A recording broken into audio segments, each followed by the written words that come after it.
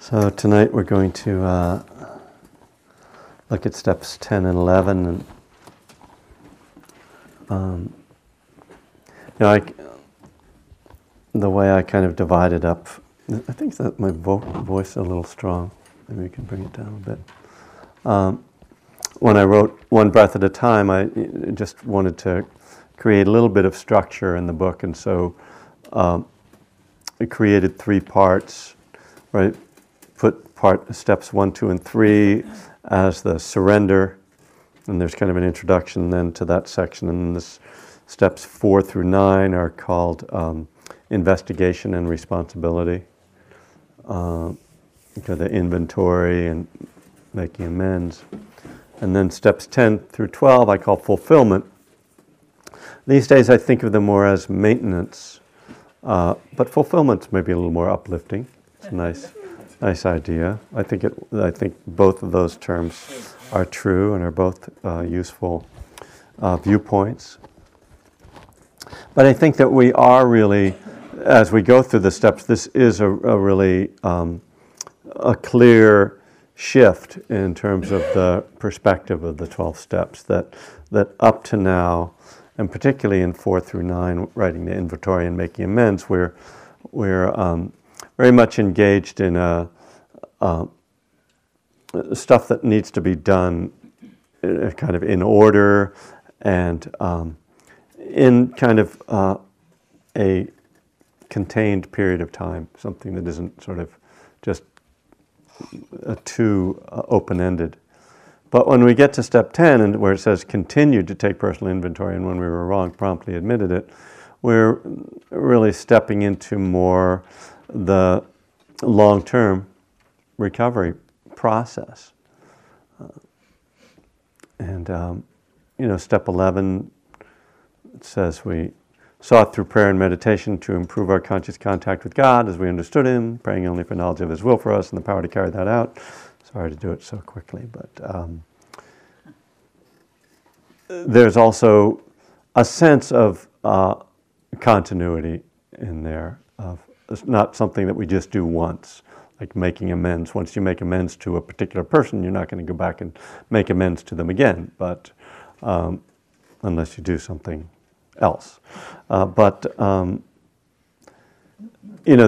course, prayer and meditation are something that we're going to be doing on an ongoing basis. And step 12 in the same way. So I think it is useful to think of these steps as another and part of the process, and as being 3 steps that go together. We'll cover step 12 next week.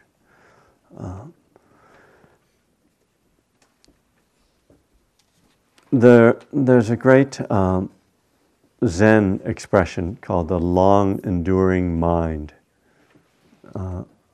And that's a phrase I really like, because it really speaks to the kind of attitude that we need to have in our practice as meditators, and that we need to have in our recovery. And it's so antithetical to kind of the short enduring mind that addicts have, the short-term attention and the instant gratification that we demand. That the idea of really sticking with something through thick and thin, whether it's a spiritual practice, whether it's a recovery program, whether it's a relationship, whether it's a job or a project. Something that I think that kind of continuity and patience, determination, enduring or endurance is something that's, I know for me as an alcoholic and addict, was very difficult, and I really lacked that quality, and it really showed in terms of how my life progressed or didn't progress. up into my 30s.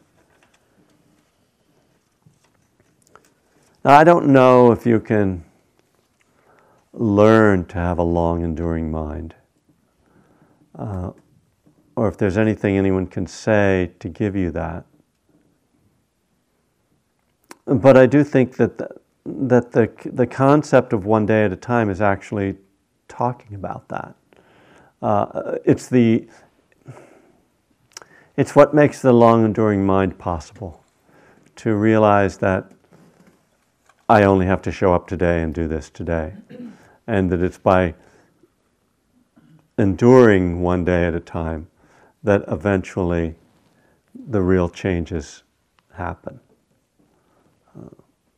Of course, it's pointless to think, oh, well, I have to endure 10 years before. If I have to endure 20 years, I have to. That's not a helpful view. But I will say, from my view, not the end, but at sort of having endured for a long time, both in my practice and especially in my recovery, there's something affirming for me about how I live and how I have lived. To look back at the years of recovery and all the challenges and difficulties and that I've gotten through.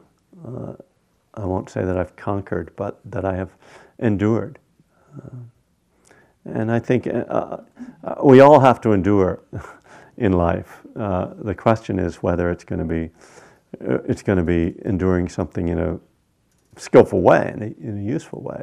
Life is going to be difficult whether we're in recovery or not. But there's something about the karmic consequences of maintaining our recovery and practicing these principles in all our affairs, as Step 12 says, and continuing to take personal inventory and continuing to seek to improve our conscious contact. That really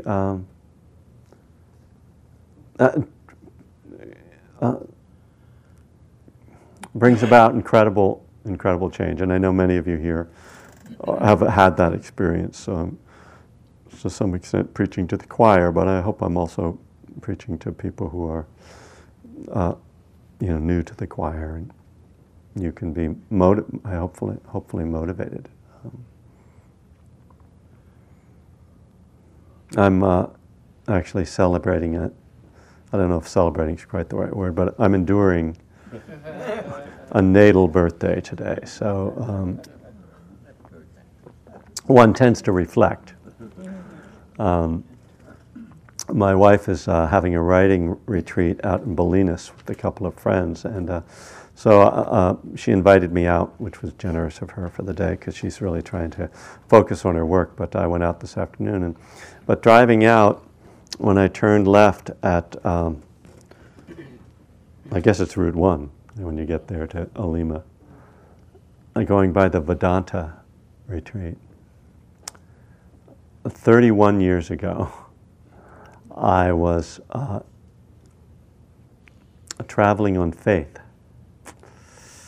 That is to say, I had no money, and I was hitchhiking around Northern California under the guidance of an unusual spiritual teacher who I talk about in One Breath at a Time, and I wound up at the Vedanta retreat. I walked in there and just was like, oh, I'm traveling on faith. Can I stay here? I stayed there for a few days. So just going by there was a reminder of what a long, strange trip this has been. Speaking of which, also going past Forest Knolls and knowing that Jerry Garcia died there, who couldn't find this way of recovery. So, I was really lost when I was at the Vedanta Center. I thought I was on a path, but it was not a way that was going to get me very far. And it was still another 3 years after that before I got sober. So I guess I'm just reflecting back because of my birthday, but it's just interesting to see where we've been, and obviously it is useful at times to reflect back and see the progress. And as the Dalai Lama says, I think I've said this to you guys, that I say it pretty often, that we shouldn't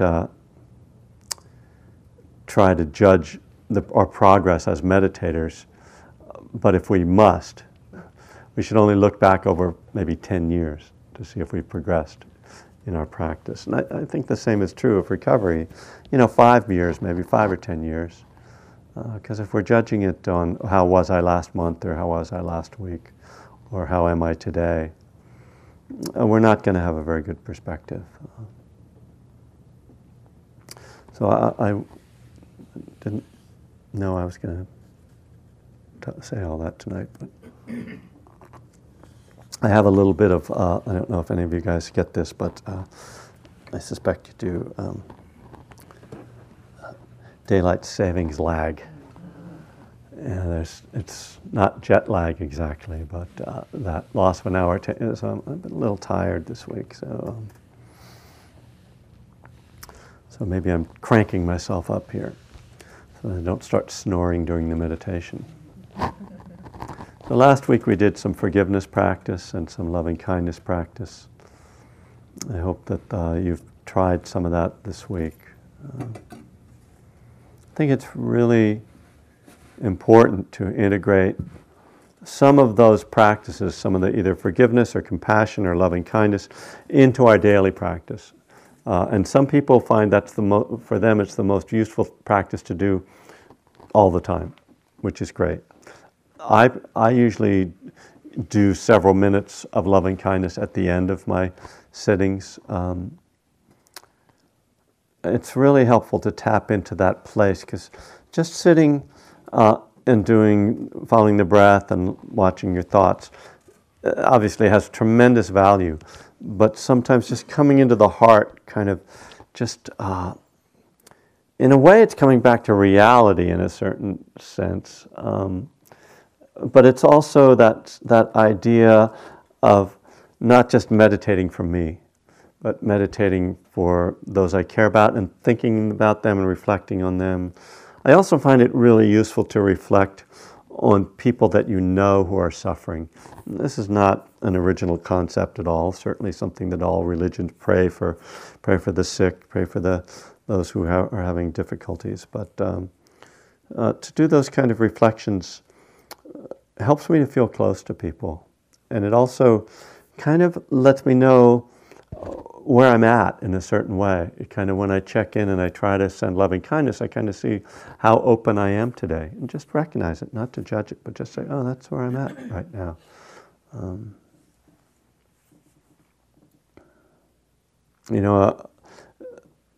Having a variety of tools, the toolbox that we talk about in the 12-step world, I think is so useful to not kind of feel like you're just dependent on, oh, this is how I have to meditate all the time, but to kind of have other ways that you can draw on.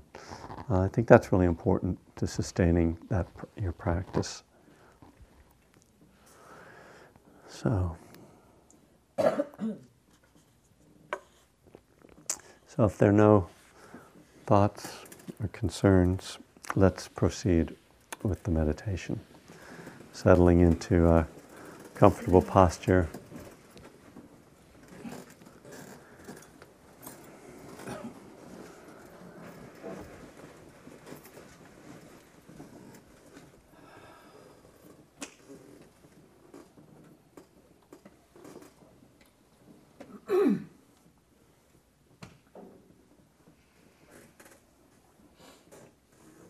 Beginning by bringing the attention into your body. Just feeling yourself sitting. What part of your body calls your attention? There may be some discomfort or some pleasant sensation. There may be some energetic feeling, some feeling of heaviness or lightness, tingling, pulsing, heat, tightness.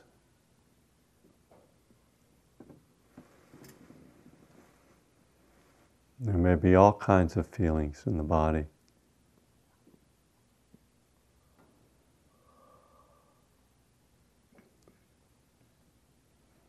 And just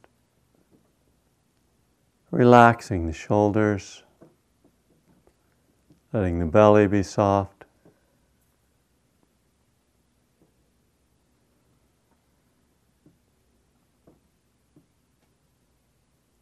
Just releasing any tension, feeling the pull of the earth, creating the feeling of weight in the body.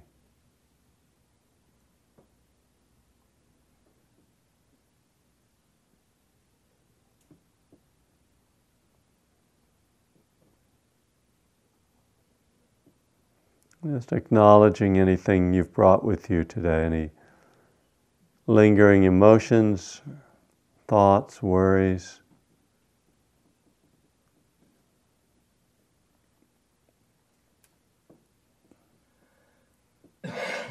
Just seeing what your general mood is.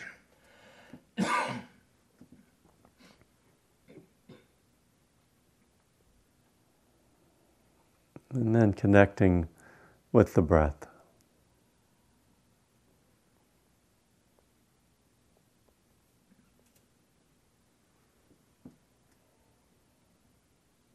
You might start by feeling the whole body breathing.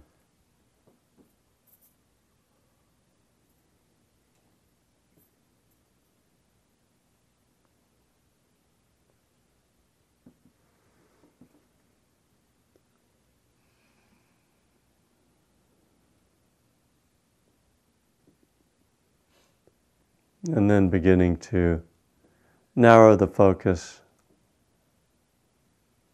to the point in the body where you usually follow the breath, whether the nostrils or the belly or somewhere else.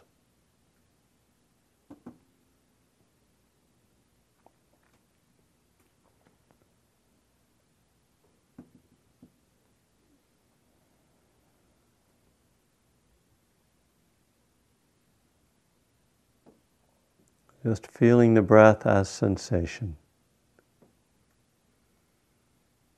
Not thinking about the breath, not trying to control the breath. Just feeling what an in-breath feels like, what an out-breath feels like.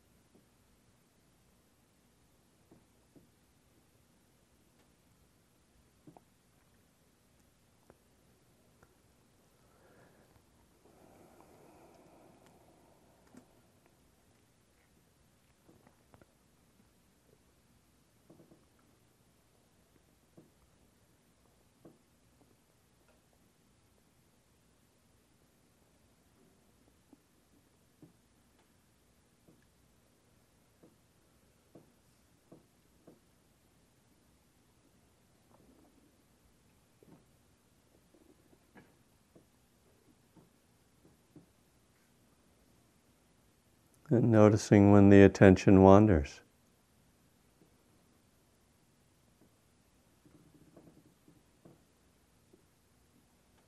Where does your mind tend to go?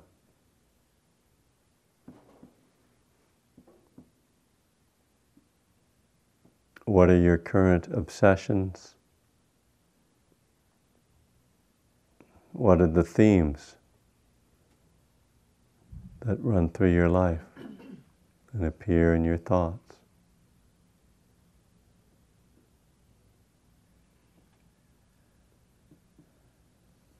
Just noticing, and then coming back once again to the sensations of breath.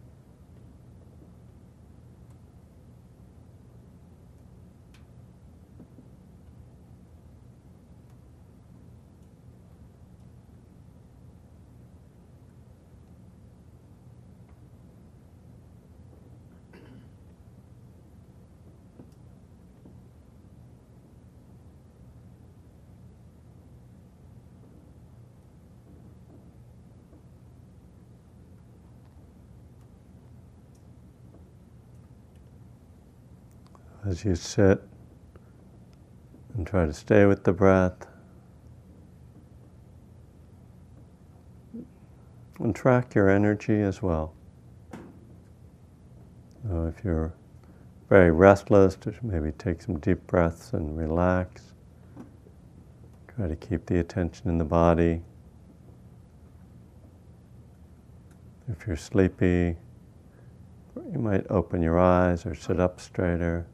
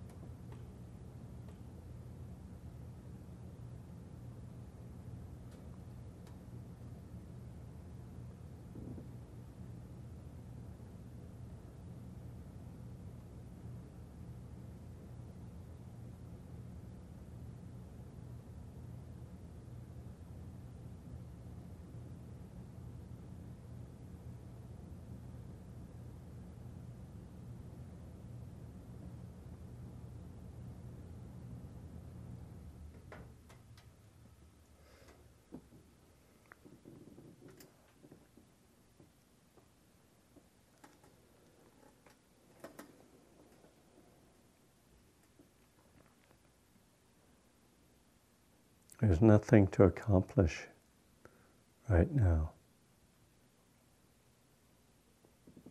We're just practicing being.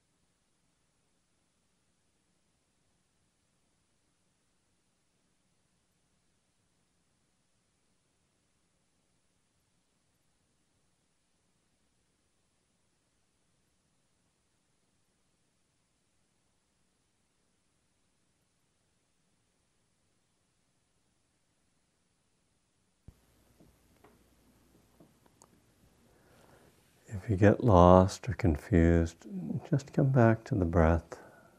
Connect with the body again.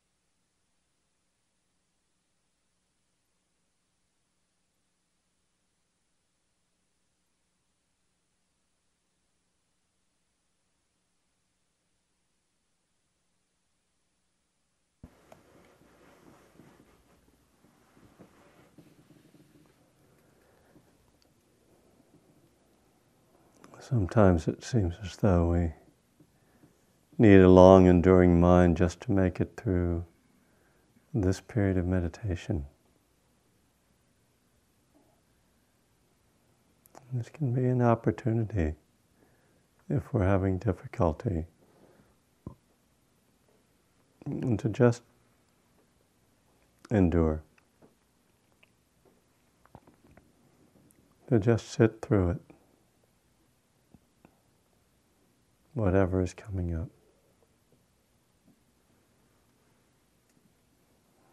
Maybe even to open to or surrender to that difficulty, whether it's physical or mental.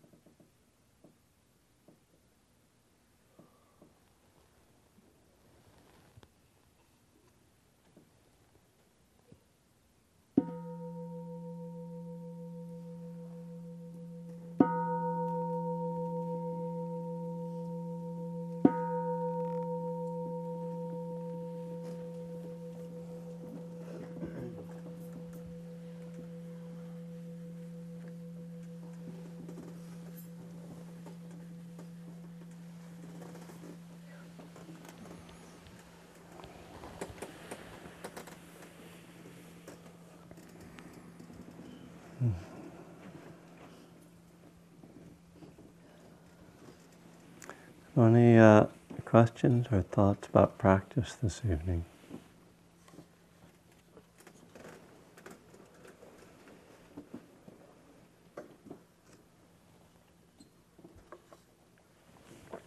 Or anything else that's on your mind? Yeah. I'm wondering, is there any particular, is it better to, when you're breathing out, to breathe out through your mouth versus your nose or anything like that? Like when you breathe through your mouth, are you releasing negative energy or any? I certainly don't subscribe to anything like that. It's just, I think it's sort of assumed that you're breathing through your nose in and out when giving instructions, unless you're congested.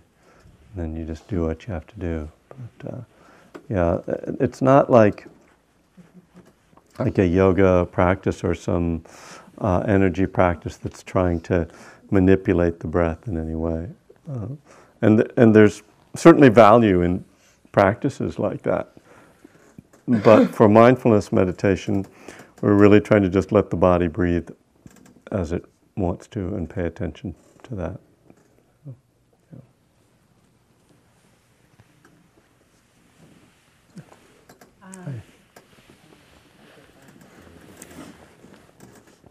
It's been really helpful since you mentioned about the sinking mind. Mm-hmm. Is that on? Gotta hold it close. Anyways. Not very on, but I don't think so. I'll speak loudly. the green light should be on it. But It's on. okay. Anyways, sinking mind. That was a huge transformation for me in my meditation. That I thought that's where I wanted to go, was that place. And then Yes. and here I was conking out, but feeling that I was present. Yeah. So when you mentioned bringing energy up through the body, and that you want to be in that static place of not in that place, but I love that you said as an addict that's where we think is the place. Yeah. Yeah. So Good. that's just been helpful, and so now when I meditate, being aware of where I am energetically.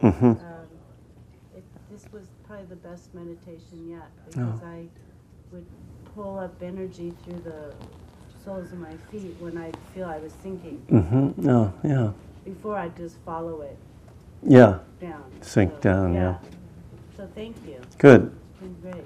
Yeah, I'm glad that was helpful. You turned me up, actually, but it's all right, Max. We're going to cut back on your non-pay.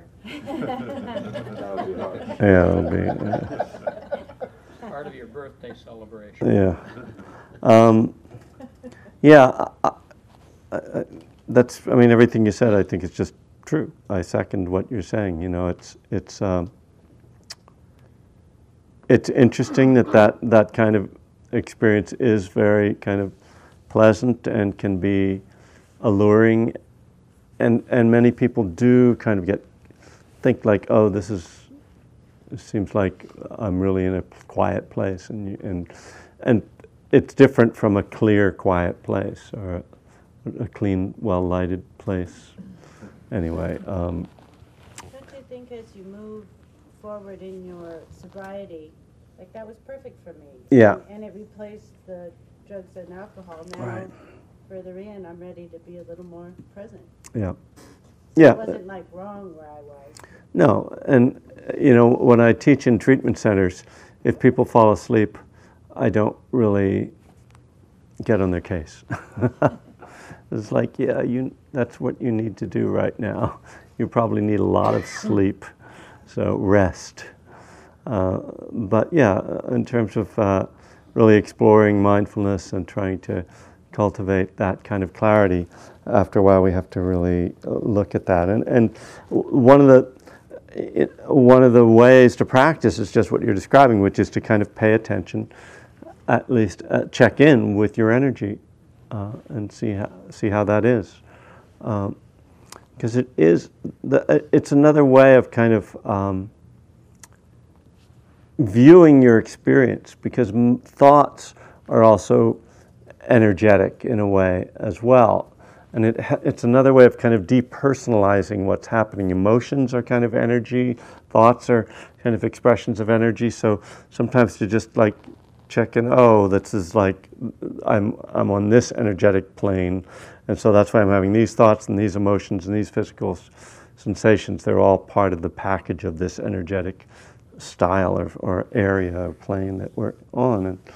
And yeah, I mean, we can make some effort to control that, but to a great extent we don't control it. I mean, I'm just sleepy tonight, you know. And I mean, it's like I was just meditating. I was going, this is really long. This is really, you know, I could ring the bell. Nobody could, you know. Hey, we can have a 15-minute meditation. But yeah, and it's like I can't really make that go away. You know, maybe a cup of coffee or a run around the block, but. No, and so you work with it, but only within the parameters that we can. We can't control it.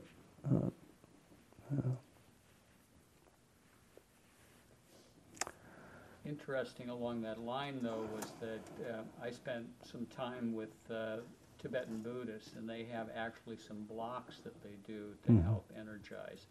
You know, tongue below teeth. Yeah. And eyes partially open and breathing through the mouth as well as the nose. So I sort of found myself doing those automatically. It's like, that's worked before. Yeah.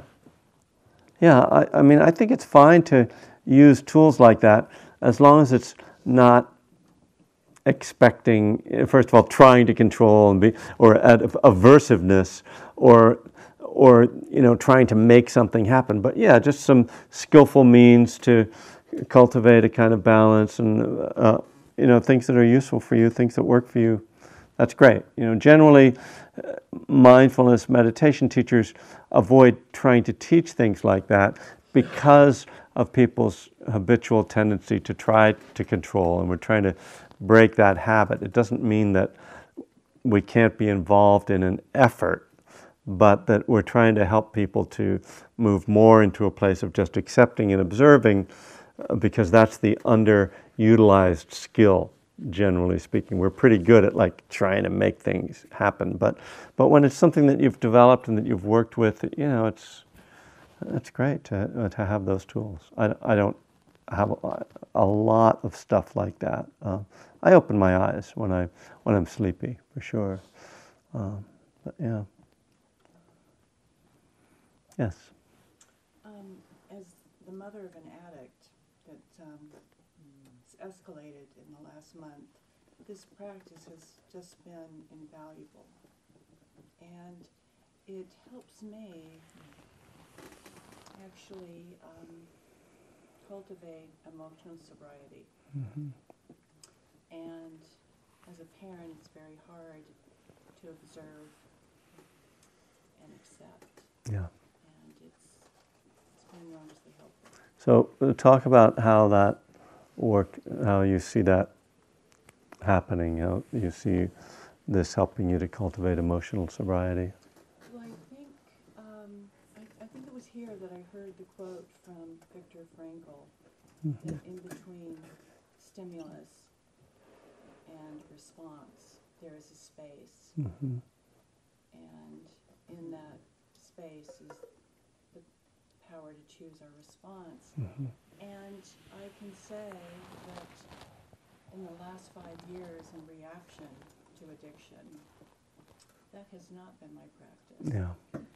And to me, it is like being awake and meditating, just kind of having it, hearing it, seeing it, Yeah. feeling it. Yeah. Yeah. And then to remember to breathe and to be still. Yeah. Yeah, that's great. That's beautiful. And you're talking about something that, you know, in Buddhist terms, a couple of things can be compared to that, or that you're describing. One is where the Buddha says that every experience is either pleasant, unpleasant, or neutral. And that's the stimulus. And that the tendency is that when there's a pleasant experience, that the response is craving. When there's an unpleasant experience, the response is aversion. When there's a neutral experience, the response is delusion or lack of awareness. And he says that the exact same thing, that in that space between what's called feeling Vedana in the Pali language, the stimulus and the arising of desire or aversion, that's the place where we have the opportunity for freedom, so that we don't let that experience result in that response. And it's the exact same thing you're describing from Viktor Frankl. There's another term or expression called guarding the senses that the Buddha uses. And this is sometimes misunderstood, where there are some monks who will actually not look at women, for instance, or they have these fans that they'll put up in front, so they won't look at things and that's an overly literal understanding of guarding the senses, because you can't stop things coming in from the senses. But guarding the senses means the same thing, that you notice the impact of a sense experience, and that can include thoughts and emotions. You notice the impact, and then you don't react to it. Because when you see it as just energy or stimulus or Vedana, feeling, then you don't have to buy into it anymore. That's same idea. And it's really the critical place for practice, and it's the critical place for recovery, because it's the same thing that happens when the thought or the feeling or the wish for getting high or trying to fix or getting caught up in someone else's story or their struggle. And oh, wow, this is how that feels. Oh. And then it's that reference back on yourself. Oh, this is what I'm experiencing. And ultimately what that means is that we have a choice in that moment. Again, what you're saying, that's when we have the option to not act out of our conditioned response. This is where we actually break and decondition these habit patterns. And this is really the karmic work that we're doing to heal ourselves. And yeah, I mean, especially with a situation like that where there's nothing good about it, and the powerlessness is so clear that, all you can do is not fall into the black hole, or fall into the enabling behavior, and the only way you're going to do that is, as you say, by just seeing it come up, breathe. Okay, there it is. Oh, it's tough. I really wish you well with that work, and wish your child well as well. Yeah. Hello. Kevin, in your book, One Breath at a Time, you wrote, one of the places it's most useful to practice metta or loving kindness is in 12-step meetings. Here we often find ourselves reacting to the sharing of others. In meetings, you find it helpful to use the mindfulness practice of noticing one's thoughts. Then, when negative judgments come up, practicing formal metta, repeating phrases to yourself, or simply taking a breath. You go to meetings. I go to meetings a lot, and you run across people that you've heard before, and so I found myself practicing this because you're around for so long and you hear so many people, and Yeah. it's like it's not like I'm tuning them out. It's just that I can concentrate on what. There's varying levels of wisdom and usefulness that come out of people's mouths, and to have some other way of relating to it than getting pissed off or, yeah. Yeah, thanks. Nice to have already written it.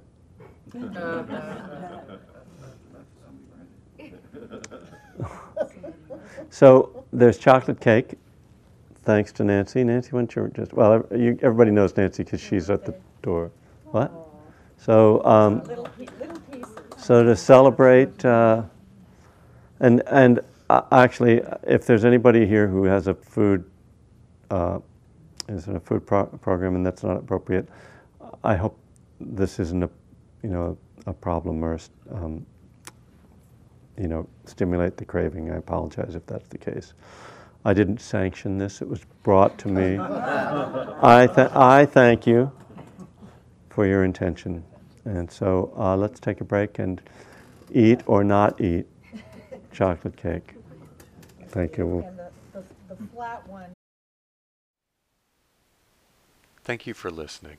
To learn how you can support the teachers and Dharma Seed, please visit dharmaseed.org/donate.